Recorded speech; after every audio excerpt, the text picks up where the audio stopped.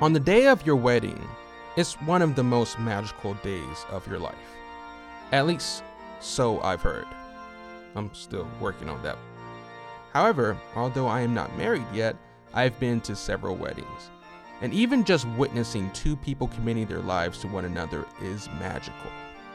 The most precious moment of a wedding ceremony is without doubt the vows. For better or for worse, in sickness and in health, through rich, through poor, I'm committed to you. When you see two humans exchange those words to one another, you can't help but smile, if you're not already crying. And the thing is, it's common knowledge that over 50% of marriages end in divorce, but still, we love it when two people fall in love and tie the knot. If marriage was a stock, there's no way we would financially invest in it. But despite that, we decide over and over again to invest emotionally in people getting married. Because even though the numbers don't make sense, there's an element to marriage that we can bet on every single time. And that element is love. And love is a powerful thing. Love allows one to do the improbable, to overcome their shortcomings and work through their issues. The reason why one can choose to stay with someone else through rich and poor, sickness and in health, is all due to the power of love. Now, of course, the sad reality is that many people end up falling out of love, which of course leads to divorce. However, when you got love, you can get through anything.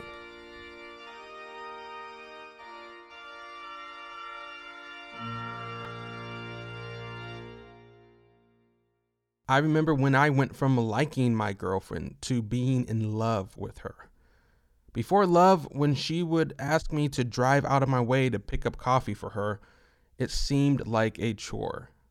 But after love, she never had to ask me for coffee. Every day I would get up, excited to go out of my way and get her latte. When love is the motivation, tasks and actions your partner asks of you becomes a privilege, not a chore. In the series so far, we've gone over a lot. We started off posing the question, which God you should believe in. Then we laid out the case for the Christian God, the God of the Bible, and told the story of that God, identified him as a God of love, a God who loves you, who created you, and would do anything and everything to protect and save you.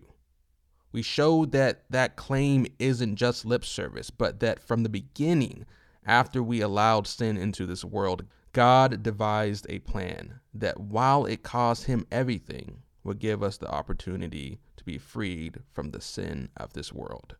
Through the story of Jesus, we learned about a God that will stop at nothing to demonstrate his love for you and me, and his desire to have a relation with us. Now, like every relationship, it takes two to maintain it. That being said, there are several things that we need to be aware of and do, not because God requires a whole bunch of chores to love him, but because it is the way we naturally show our love and appreciation for a God who loves us. I say all of this to make a simple point. In the rest of the episodes of this series, we're mainly going to deal with various practices, ideas, and lifestyle choices the Bible tells us we should do in order to best maintain a healthy relationship with him.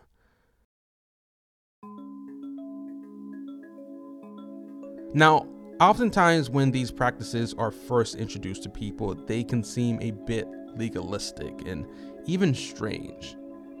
And that's completely understandable, and honestly, a pretty reasonable response. In the wrong context, they are pretty odd and even inappropriate. If on a daily basis I'm getting up and getting coffee for a random girl who I have no relationship with, that's weird and pretty inappropriate. Hashtag restraining order. But in the right context, where I'm getting it for my partner who I love and loves me, and asked me to do this thing for her, in that context, it works out pretty well. So in the next several episodes, as we go through what it looks like to be a Christian, while we invite you to have some healthy skepticism, and definitely spend time studying these practices for yourself. But also remember the context as to which we are dealing with here. All of these practices start with the understanding that there is a God of love out there that created and fought for us and our freedom, and will be coming back soon to take us home with him. And while we're on earth, we desire to maintain a healthy relationship with him and live a life that demonstrates the love that he's shown us. Okay, now that we got all of that out the way, let's talk about what it means to accept Jesus into your heart.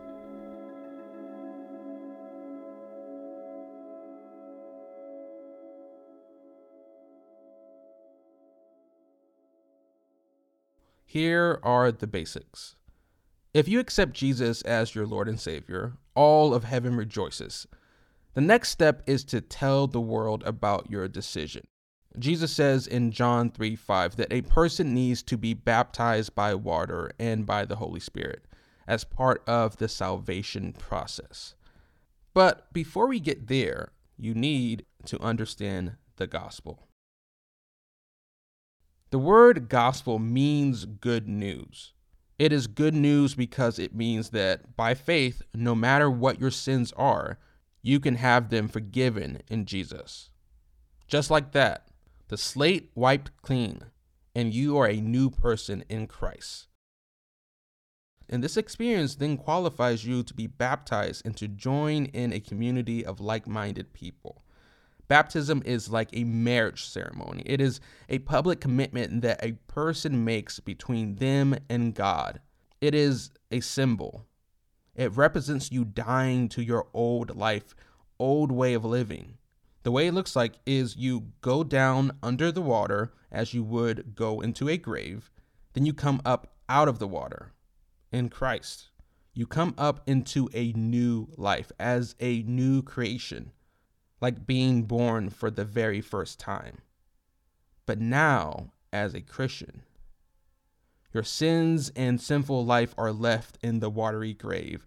You are now part of a community of people who believe in Jesus and follow him. You are part of the kingdom of God. You are the church. Now, in addition to a physical baptism, there's also a spiritual baptism. This is what's called being baptized by the Holy Spirit. And in order to get a better understanding of what that means, I encourage you to refer to Lesson 8 of A Picture of God, which you can find at apictureofgod.com. The lesson title is called Overflow. But in essence, is when you surrender your life to Jesus and let him guide you. And to be clear, when I say surrender your life, I mean surrendering your heart. Jesus says that God is looking for people who will worship him in spirit and in truth. See, some people will receive Christ only as their Savior, but will not make him their Lord and surrender their lives to him. There's a difference there, but you need to do both. You need to, 1, accept Jesus as your Savior, someone who has saved you and given you grace from your sin, and you also need to accept him as your Lord, someone whose will you surrender yourself to.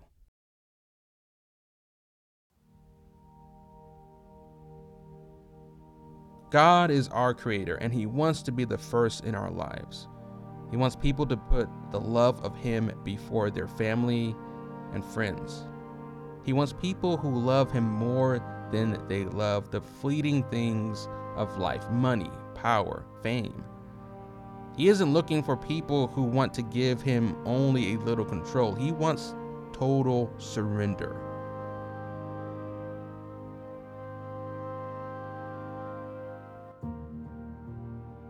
The baptism of water is a single act, a statement, a proclamation. But the baptism of the Holy Spirit is where Jesus promises to dwell with you. He will come into your heart and mind and be with you as long as you are open to him. With each major step in history, God has been taking one step closer to dwelling within his people. With the death of Christ and his work in the heavenly tabernacle, God can now dwell within each of us through Christ and the Holy Spirit. He's getting closer to his final goal of entire restoration, and sometimes the wait for heaven seems long. But I'm telling you, if you get baptized and surrender yourself to him, that wait is going to be worth it.